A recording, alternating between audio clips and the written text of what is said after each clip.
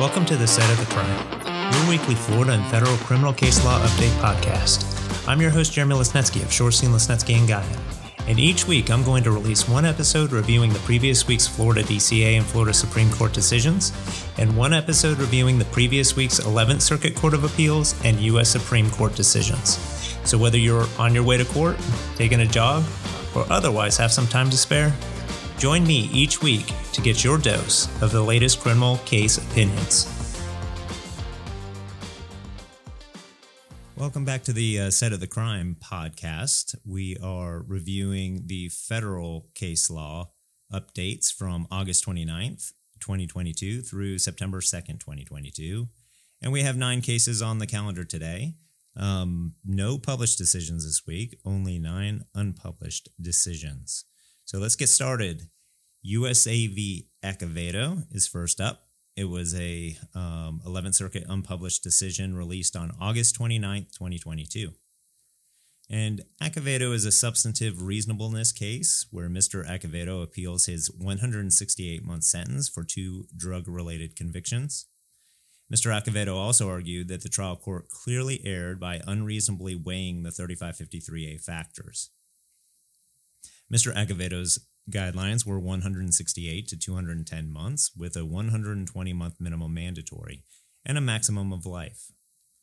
Mr. Acavedo requested the 10-year minimum mandatory, and the government asked for the 168-month lower end of the guidelines. The district court sentenced Mr. Acavedo to 168 months. On appeal, Mr. Acavedo argued that the district court was unreasonable in not granting a downward departure. Mr. Acavedo argued that the district court didn't properly consider his lack of criminal history, that his co-defendants were received lower sentences, and that his co-defendants were his brothers.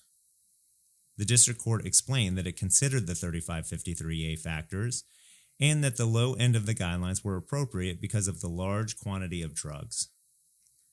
The 11th Circuit held that the district court did not abuse its discretion because the district court considered the 3553A factors, the brothers entered plea agreements, and one of their cases had evidentiary issues, and the sentence was within the guidelines and below the statutory maximum.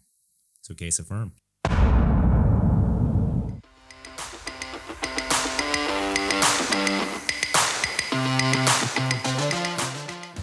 Our second case today is USA v. Feliz, an 11th Circuit unpublished decision released September 1st of 2022.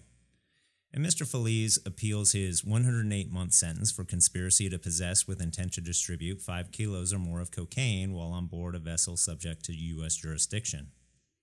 Mr. Feliz and a co-pilot were arrested when the Coast Guard intercepted their boat and confiscated 72 kilos of cocaine.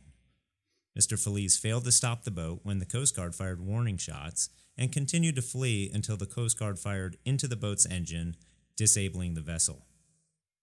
Although Mr. Feliz had a 120-month minimum mandatory sentence, the court found that he was safety valve eligible, breaking the minimum mandatory, and that his guidelines were calculated at 108 to 135 months. The district court then sentenced him to 108 months. Mr. Feliz argues on appeal that the district court erred in applying a 2-level enhancement under 3C1.2 for reckless endangerment of another person during flight, and in not assessing a reduction for minor role under 3B1.2. Reckless endangerment under 3C1.2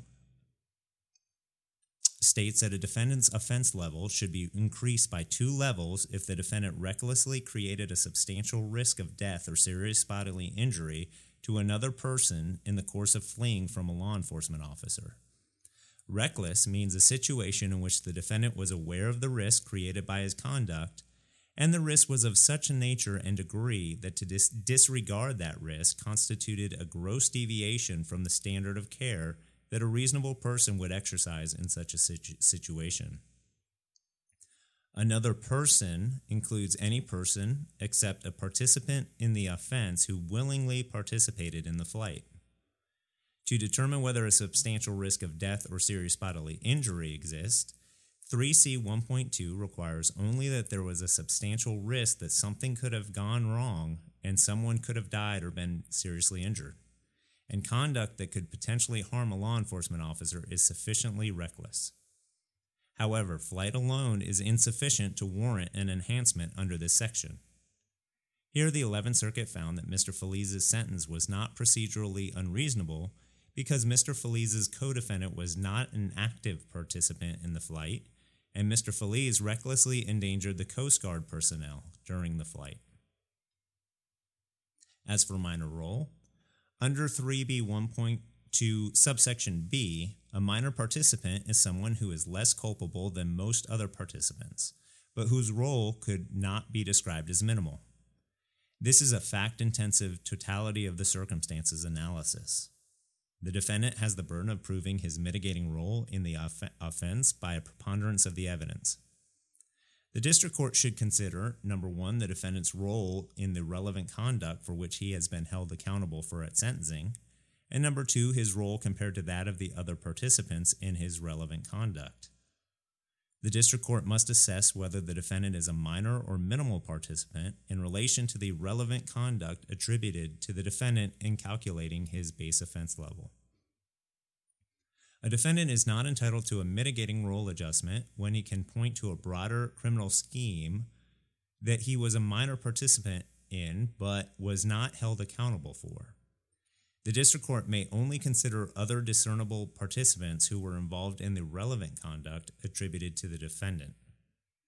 A district court should consider these factors: the defendant's degree of understanding of the structure and scope of the criminal activity, the defendant's degree of participation in the organization and planning of the criminal activity, the defendant's degree of decision-making authority or influence over the decision-making authority, the defendant's nature and extent of participation in the criminal activity, including his actions and his responsibility and discretion in performing those actions, and how much the defendant stood to benefit from the activity. Here, the 11th Circuit held that the district court did not clearly err in denying the minor role reduction because Mr. Feliz was responsible for possessing cocaine on the vessel, and the district court held him responsible for that, and not for broader conspiracy, and because he and his co-pilot on the vessel played similar roles. So the case was affirmed.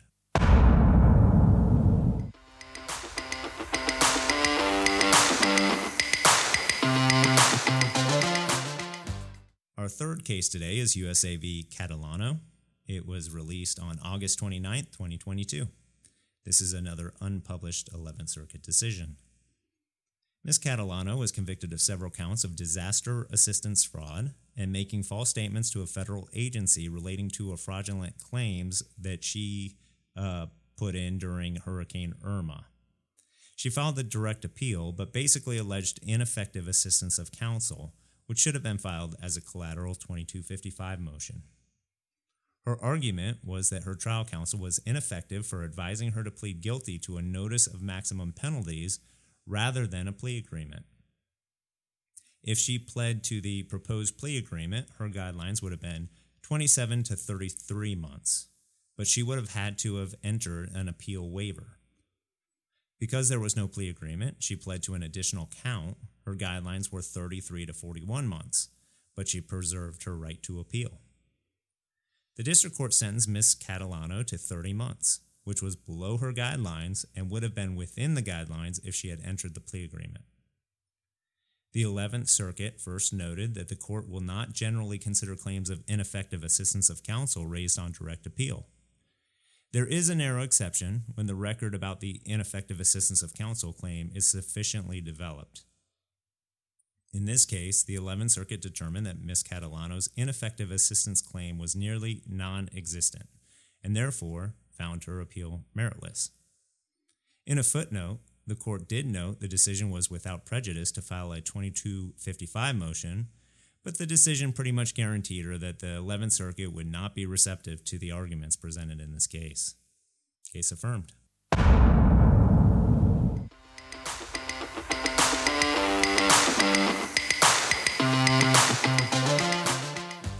Our fourth case today is USA v. Devlin, an 11th Circuit unpublished decision that was released on August 31st, 2022. Devlin's a criminal forfeiture case where Mr. Devlin who pled guilty to sexual exploitation of a child, agreed to the criminal forfeiture of his interests in the hotel where the crime occurred. The district court entered a preliminary order of forfeiture and then later entered an amended order pending a sale of the property, forfeiting an amount equal to $1,552,588.62 to the government in lieu of his interest. A few days later, the district court entered a final order of forfeiture. Mr. Devlin did not appeal.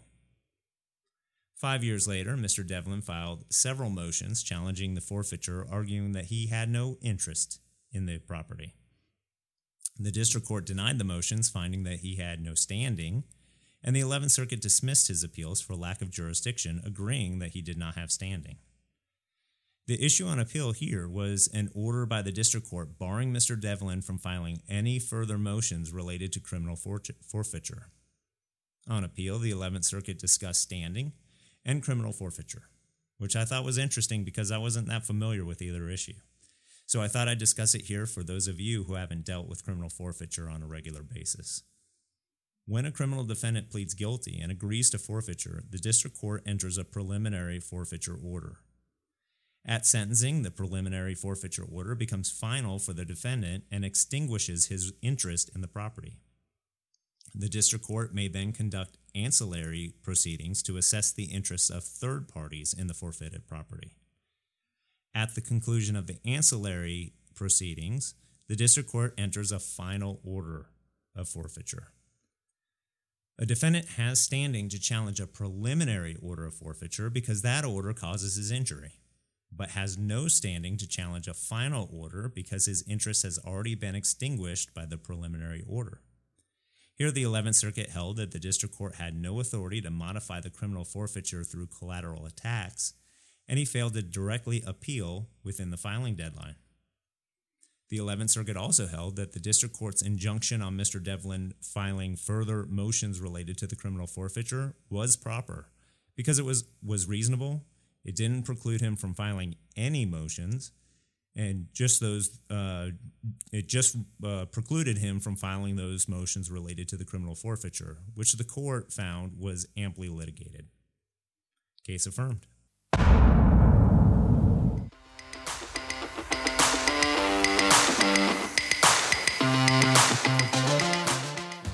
Our fifth case today is USA v. Eatmon.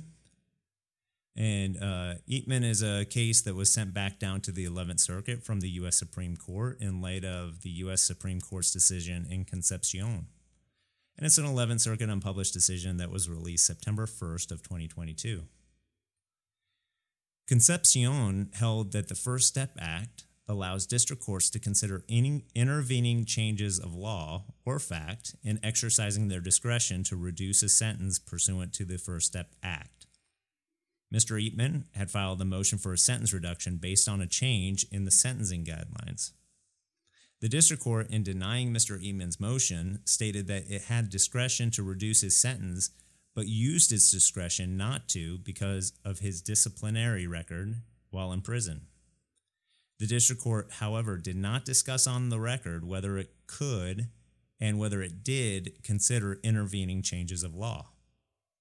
The U.S. Supreme Court remanded to the 11th Circuit to remand to the district court to state on the record whether it considered intervening changes in the law because the First Step Act requires the district courts to consider intervening changes when parties raise them, which was the case here. So case vacated and remanded.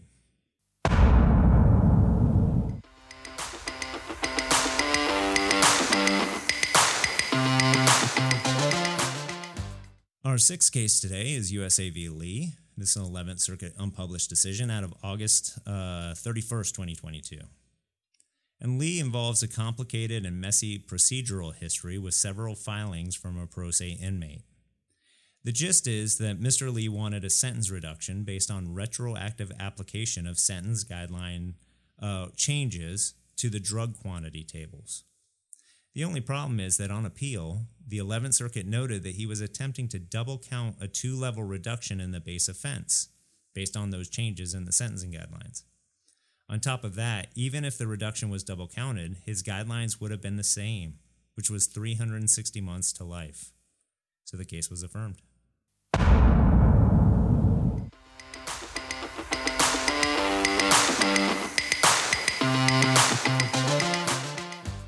Our seventh case today is USA v. Moore. It's an 11th Circuit unpublished decision that was released August 29th, 2022. And Moore is a substantive reasonableness case where Mr. Moore appeals his 96-month sentence for access device fraud and aggravated identity theft. He was initially arrested under the name George Bookard, which was an identity of a real person. Mr. Moore affirmed that he was George Bookard on several occasions before the magistrate judge and probation. It wasn't until after several hearings that his true identity was discovered. His base offense level was 6 under 2B1.1 subsection A2. He received a 14-level enhancement under 2B1.1 subsection B1H for loss between $550,000 and $1.5 million. He received a 6-level enhancement under 2B1.1 subsection B2A1 for more than 10 victims, a 2-level enhancement for obstruction for providing false identity to the magistrate judge, and a 3-level reduction for acceptance of responsibility for a total offense level of 21. He had a criminal history category of 2. The aggravated identity theft statute requires a 2-year consecutive sentence to count 1. So Mr. Moore's total guideline range was 37 to 46 months plus the 24 months from count 2 for a total of 61 to 70 months. The government recommended a sentence of 70 months. The district court varied upward and sentenced him to 96 months. Brutal.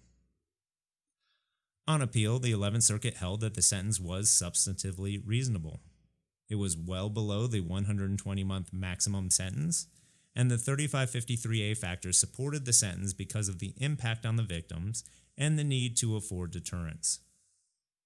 The 11th Circuit also found that the district court was correct in finding that several factors weren't adequately accounted for in the guidelines, including the amount of victims, there were 100, the injury to the real Mr. Booker, who stated that his situation ruined his life, and the number of times he misrepresented his identity to federal judges and a federal probation officer. Case affirmed.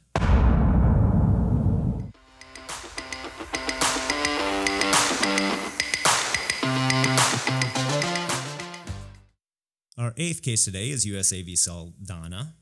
This is an 11th Circuit unpublished decision that was released September 1st, 2022.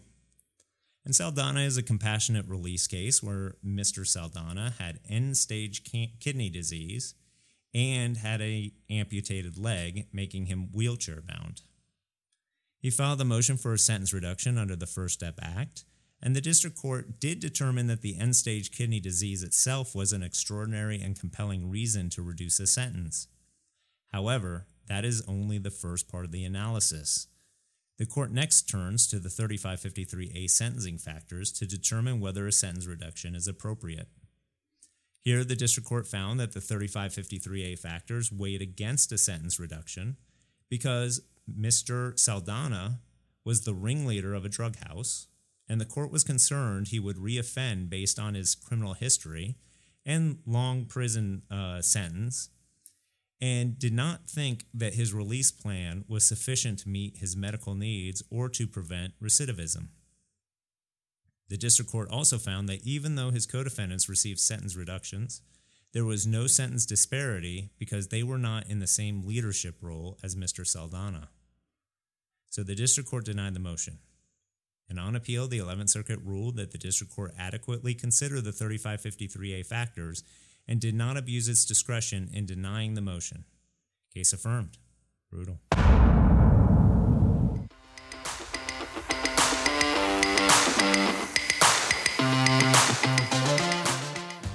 Our ninth case today is USA v. Weaver. It's an 11th Circuit unpublished decision that was released on August 31st, 2022. Weaver is a Fair Sentencing Act sentence reduction case where Mr. Weaver was initially sentenced under the First Step Act amended guidelines. After he was sentenced to life subsequent to the Fair Sentencing Act, he filed a motion to reduce his sentence based on that act. The district court denied the motion, finding that it lacked authorization because he had already been sentenced under the Fair Sentencing Act.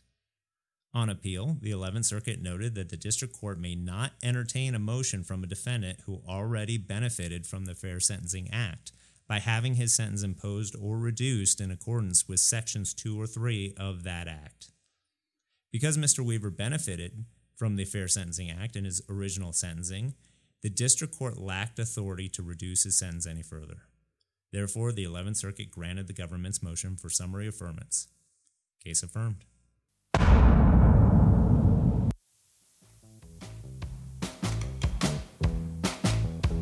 And that's a wrap.